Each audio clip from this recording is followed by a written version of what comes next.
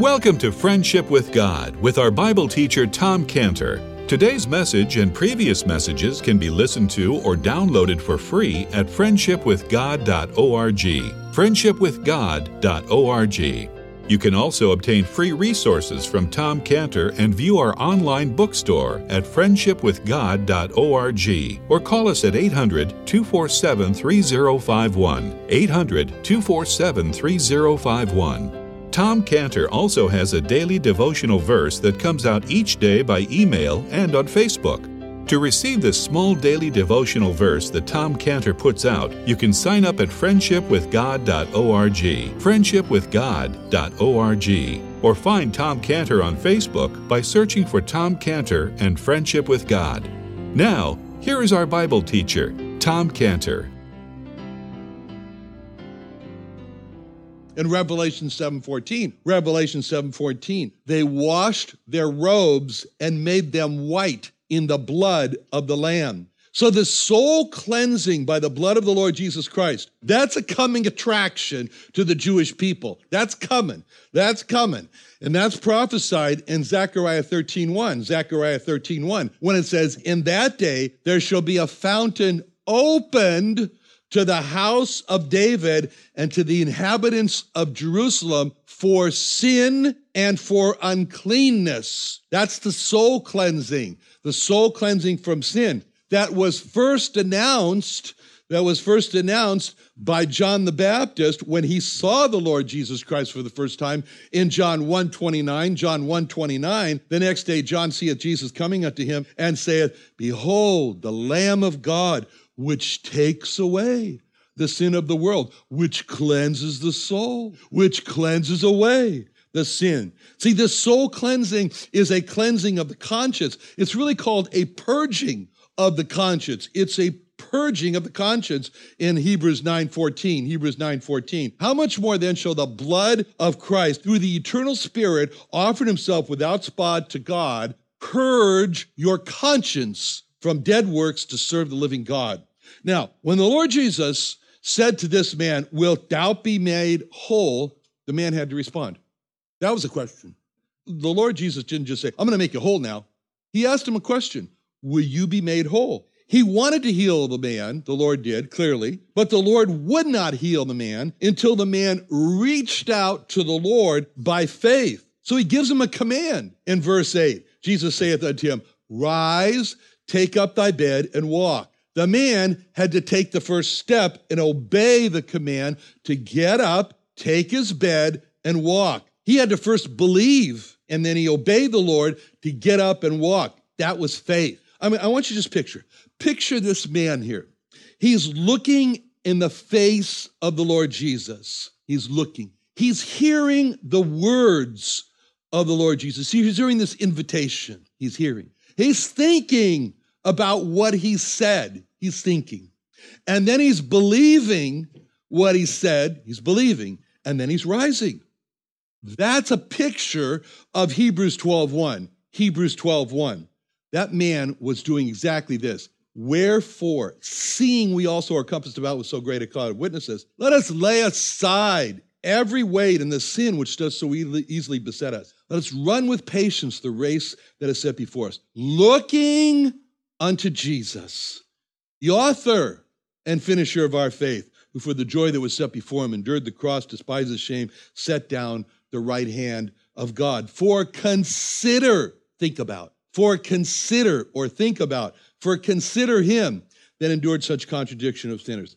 See, these words, lay aside every sin, looking unto Jesus, consider him, looking into the face of the Lord Jesus, hearing him, thinking about what he said, faith is born. That's when faith was born. That's why he's the author of faith. When he was looking into the face of Jesus and he was hearing what he was saying and he was thinking about it, faith was born in this man and he got up. That's what it means to look unto Jesus, looking unto Jesus and considering him. This all happened to this man because he looked at the Lord Jesus, he heard the Lord Jesus, he considered what the Lord Jesus said, and he believed the Lord Jesus. He heard and believed the command, rise, What a word that is. Rise. The word rise, it changed his life. It changed his whole life.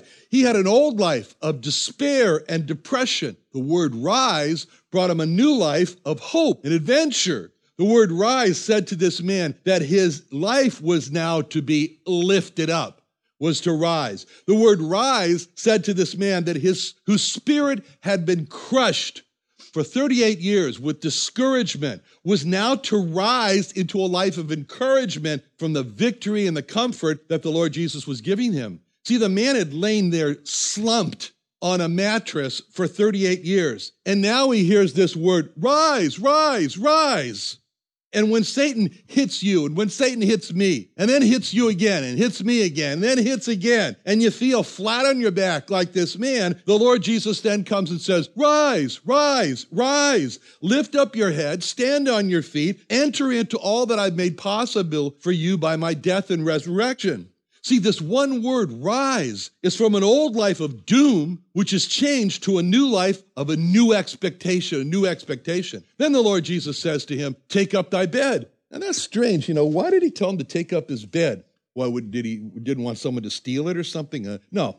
He didn't have to tell him to take up his bed. After all, he healed the man, so why did he tell the man to take up his bed? It was very significant because of what that bed represented to that man. That bed represented defeat for the man. Every time that man for the last 38 years rolled on that bed, he knew that he was beaten down and he could not rise. He couldn't get into the water. And now the Lord tells him, take up your bed. He's saying to the man, remove the bed because you're never going to lie at this pool again. You're never going to come back here. Don't even think about it. You should not have any provision for a relapse. He didn't say, okay, you rise, but leave your bed there, you might fall again. No, he says, take it away. When the Lord gives us the victory over what has held us down in a state of defeat, and that state of defeat is like the bed, then the Lord gives a deliverance, and he says, take up your bed, because the bed represents chronic defeat. Chronic defeat. It was a chronic defeat for this man for 38 years. Take up thy bed means Romans 8:37. Romans 8:37. We are more than conquerors through him that loved us.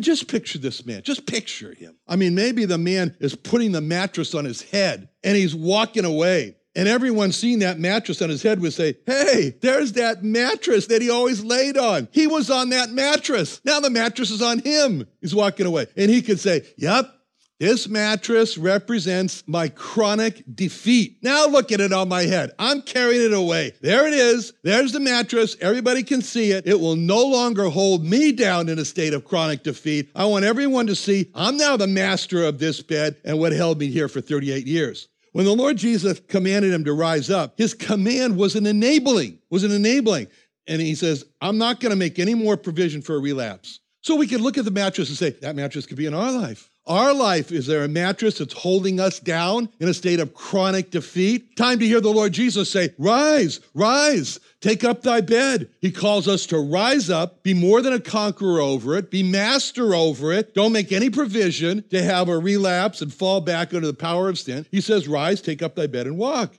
That message, rise, take up thy bed and walk, that's the gospel. That's the gospel right there. Rise, take up thy bed and walk. Why? Because to be released from the power of sin, that's deliverance. To be released from the penalty of sin, that's forgiveness. To be released from the defilement of sin, that's cleansing. All because the Lord Jesus died and rose again. That's the gospel.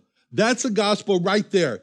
So not only did he say rise, which changed this man's life from a life of despair to a life of hope, not only did he say, take up thy bed, which changes this man's life from a life of defeat and bondage to a life of victory and freedom, but he says, walk.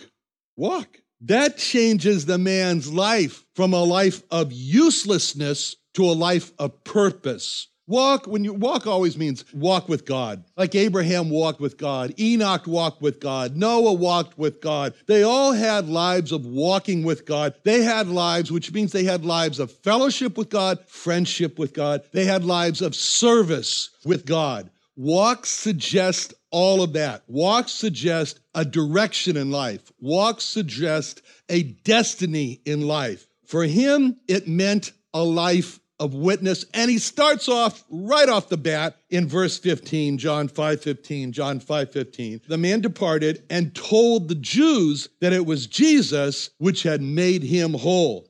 He now's got a purposeful life of witness. He's telling others how he was healed from his sins by the Lord Jesus, and he's telling them how they could be healed of their sins by the Lord Jesus. That's a life of witnessing. That's a new life of purpose. A life of saving people from eternal destruction of hell is a new life of purpose. See, there was that woman with the issue of blood. And she had lived with this for 12 years, and she pushes her way through a crowd when she sees the Lord Jesus, and faith is born in her. She sees, she hears, she considers, she believes. And then that faith now, she reaches out her hand to touch his garment, and that's given to us in Matthew 9:20. Behold, a woman was diseased with an issue of blood 12 years, it's a long time, came behind him and touched the hem of his garment. For she said within herself, if I may but touch his garment, I shall be whole. But Jesus turned him about, and when he saw her, he said, daughter, be of good comfort. Thy faith hath made thee whole. The hour, and the woman was made whole from that hour. You know, this woman, for 12 years, she had this terrible condition that made her unclean.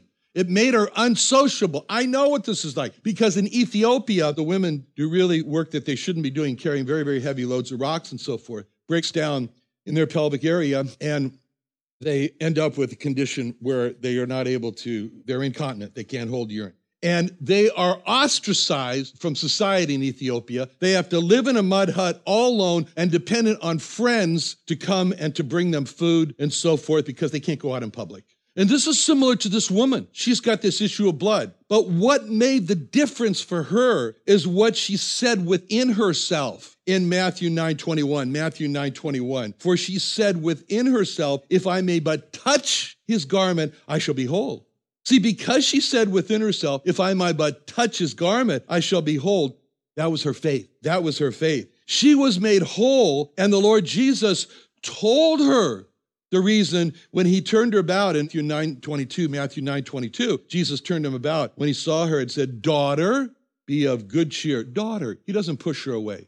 Daughter, he says, be of good cheer, good comfort. Thy faith hath made thee whole. And the woman was made whole. See, the Lord wanted to heal her, but he didn't heal her until she made the first move. She made the first move of faith when she reached out her hand to touch his garment. When she did reach out her hand to the Lord Jesus, she was healed. And the Lord didn't say, well, I just made you whole. He didn't say that. He put all of the responsibility on her for her healing, and he told her, thy faith hath made thee whole. She, of her own free will, she made that decision to reach out to him in faith, and he honored her own free will choice by saying, thy faith had made thee whole. The fact that he honored her and her choice shows again, fatalism is not true. She was not predestined, foreordained, or chosen by God to reach out her hand. She made that choice, independent of God, to reach out her hand, and God honored her choice. It's another example in Scripture that fatalism is not true. God does not predestinate, foreordain, choose who's going to decide to reach out to him in faith and be saved. The Lord wanted to heal this man at the pool, but he didn't make the first step until the man made the first move of faith when he got up and took up his bed and walked. Same with the centurion. Looked at the Lord Jesus. He heard the Lord Jesus. He considered what he'd been saying. He believed him, and faith was born. Faith was born in the centurion in Matthew 8:5. When Jesus was entered into Capernaum, there came unto him a centurion beseeching him and saying, Lord, imagine this. A centurion is saying to Jesus, Lord, my servant lieth at home, sick of the palsy, grievously tormented. And Jesus saith unto him, I will come and heal him. The centurion answered and said, Lord, I am not worthy that thou should come under my roof, but speak the word only, and my servant shall be healed. For I am a man under authority, having soldiers under me. I say to this man, go, he goeth. To another, come, he cometh. To my servant, do this, he doeth it. When Jesus heard it, he marveled and said to him that followed, verily I say unto you, I have not found so great faith. No, not in Israel. Again, the Lord honored this centurion for his faith in the Lord Jesus. God did not control the centurion to have faith in the Lord Jesus. The centurion's faith came solely from the centurion, and the Lord Jesus honored the centurion for the faith that the centurion had in the power of the Lord Jesus. That's why the Lord Jesus is described in Hebrews 12:2, looking unto Jesus, the author and finisher of our faith. All these people looked at the Lord Jesus, they heard him, they considered what he said, and faith was born in their hearts because they decided to believe in the power of the Lord Jesus. These two words is what it all boils down to. Look and consider. Look and consider. They're the biggest problem with Jewish evangelism. It's the biggest problem with Jewish evangelism. It's just getting the Jewish people to look and consider the Lord Jesus. God complains about it. He makes a complaint about it in Isaiah 1:3, when he says, look, the ox knoweth his owner, the ass his master's crib, but Israel doth not know, my people doth not consider.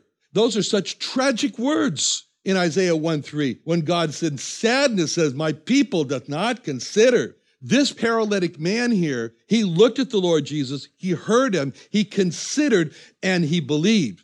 And this looking and considering is kind of a gazing. It's sort of like a gazing. It's not just a glance. It's not a glancing. It's a gazing. Looking and considering is a gazing at the Lord Jesus. Faith is born as the soul gazes on the Lord Jesus. And the Lord Jesus Christ challenged the man to take that step when he asked him, wilt thou be made whole? Do you really want to be made whole? When the Lord Jesus said, wilt thou be made whole? He was giving the man a promise. If he obeyed, then he would be made whole. And as the man heard the Lord Jesus, faith was born in that man, which is exactly what it means in Romans 10:17. Faith cometh by hearing, and hearing by the word of God. Here was the word of God himself. And faith comes by hearing the word of God.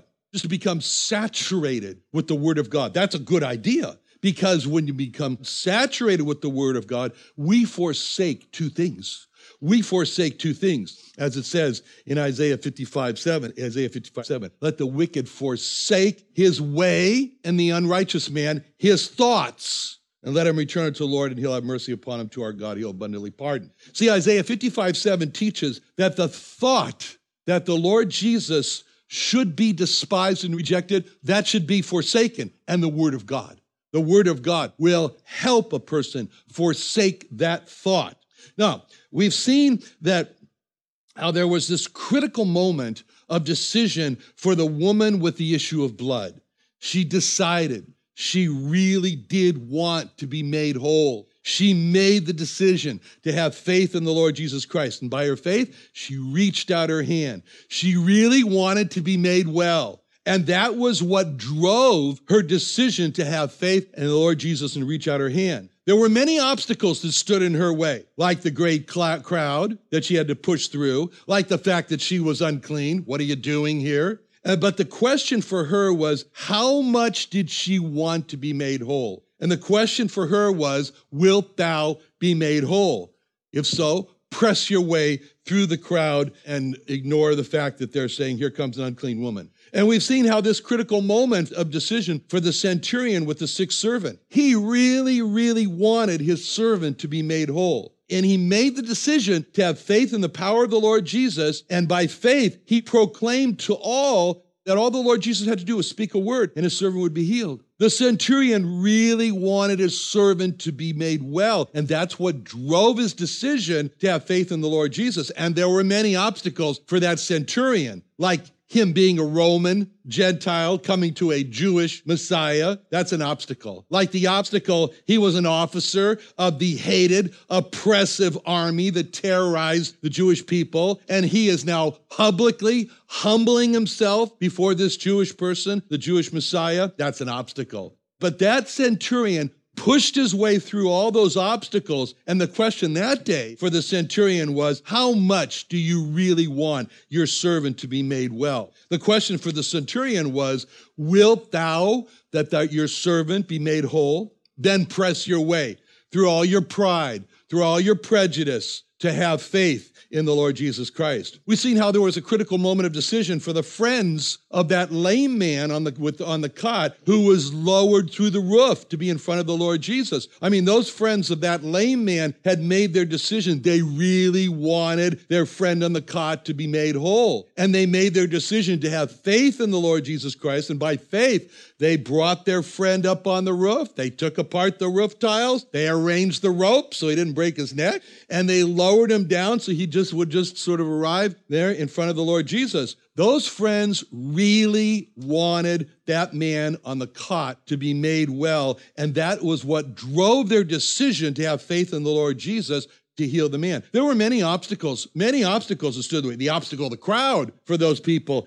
that wouldn't allow them to carry their friend on the cot. The obstacle of getting their friend up on the roof. I don't know how they did that. The obstacle of the roof that had to be taken apart. But those men pushed their way all through all those obstacles, because the question for that day, for those people, those friends, were, how much do you really want your friend to be made whole? The question is, wilt thou that your friend be made whole? If so, press your way through to the roof. Press your way through to take the roof apart. Press your way through to lower your friend. Have faith in the Lord Jesus that he'd heal them. And we've seen how this critical moment of decision for this man that we're looking at here in John 5, this man at the pool of Bethesda, who's been paralyzed here for 38 years, when he decided he really did want to be made whole. And he made that decision to have faith in the Lord Jesus Christ. And by faith, he obeyed the Lord and rose up and took his bed and walked. He really wanted to be made well, and that drove his decision to have faith. And there were many obstacles for him too, like the obstacle that it just happened to be the Sabbath day, and for him to pick up his bed and walk would be in violation of the traditions of the rabbis. And that would be an obstacle of him being excommunicated from his community, his synagogue community, for working on the Sabbath. But the question for him was, how much do you really want to be made whole? How much do you really want to be made well? The question for the Lord Jesus asked him was, wilt thou be made whole? Then press your way through the traditions of the rabbis and your rejection of your friends and so forth. And that was what was so clear about my Orthodox Jewish friend. He wasn't ready to say yes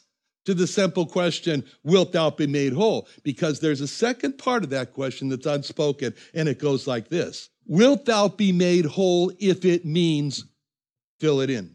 Wilt thou be made whole if it means leaving the synagogue? Wilt thou be made whole if it means being rejected by your family, your friends, and your Jewish community? How much do you really want to be made whole? What price are you willing to pay to be made whole? To be made whole, are you willing to embrace the one who among the Jews is the most despised, the most rejected person, the Lord Jesus Christ? That is encompassed in the Lord's question in verse 6, John 5:6.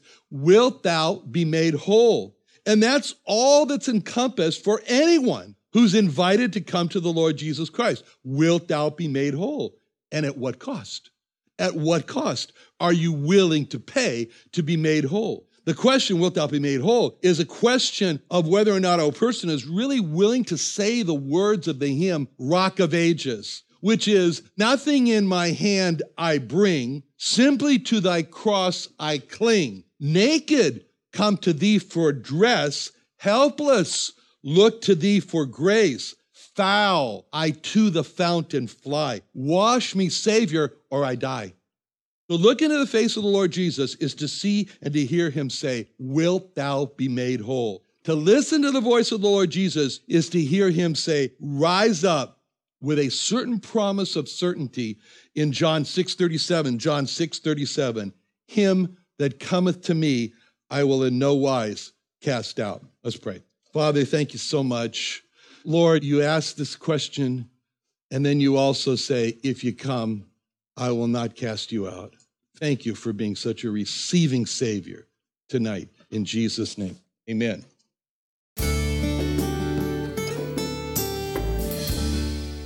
Another wonderful day studying the Bible with our Bible teacher, Tom Cantor, here on Friendship with God. Don't forget that today's message and previous messages can be listened to and downloaded for free at friendshipwithgod.org. Friendshipwithgod.org. You can also go online to find free resources from Tom Cantor and our online bookstore at friendshipwithgod.org. You can also find Tom Cantor on Facebook, and you can also go to friendshipwithgod.org and sign up for his daily devotional. Tom Cantor is also the founder of Israel Restoration Ministries. You can visit that website at israelrestorationministries.org. You can write to Tom Cantor at P.O. Box 711330, P.O. Box 711330, Santee, California. Santee, California 92071. Or email Tom Cantor at tomcantor@friendshipwithgod.org. Tom Cantor at friendshipwithgod.org. Or for more information about Tom Cantor and Friendship with God and Israel Restoration Ministries, call us at 800-247-3051. What are you doing Sunday nights? Come join Friendship with God radio Bible teacher Tom Cantor of the Friendship with God Fellowship Church every Sunday night at 5:30 p.m. at The Vine at 9336 Abraham Way, Santee, California. Watch and listen live around the world to Tom Cantor Sunday evening on YouTube.com by searching for Friendship with God Fellowship or by going to our homepage at friendshipwithgod.org. That's friendshipwithgod.org.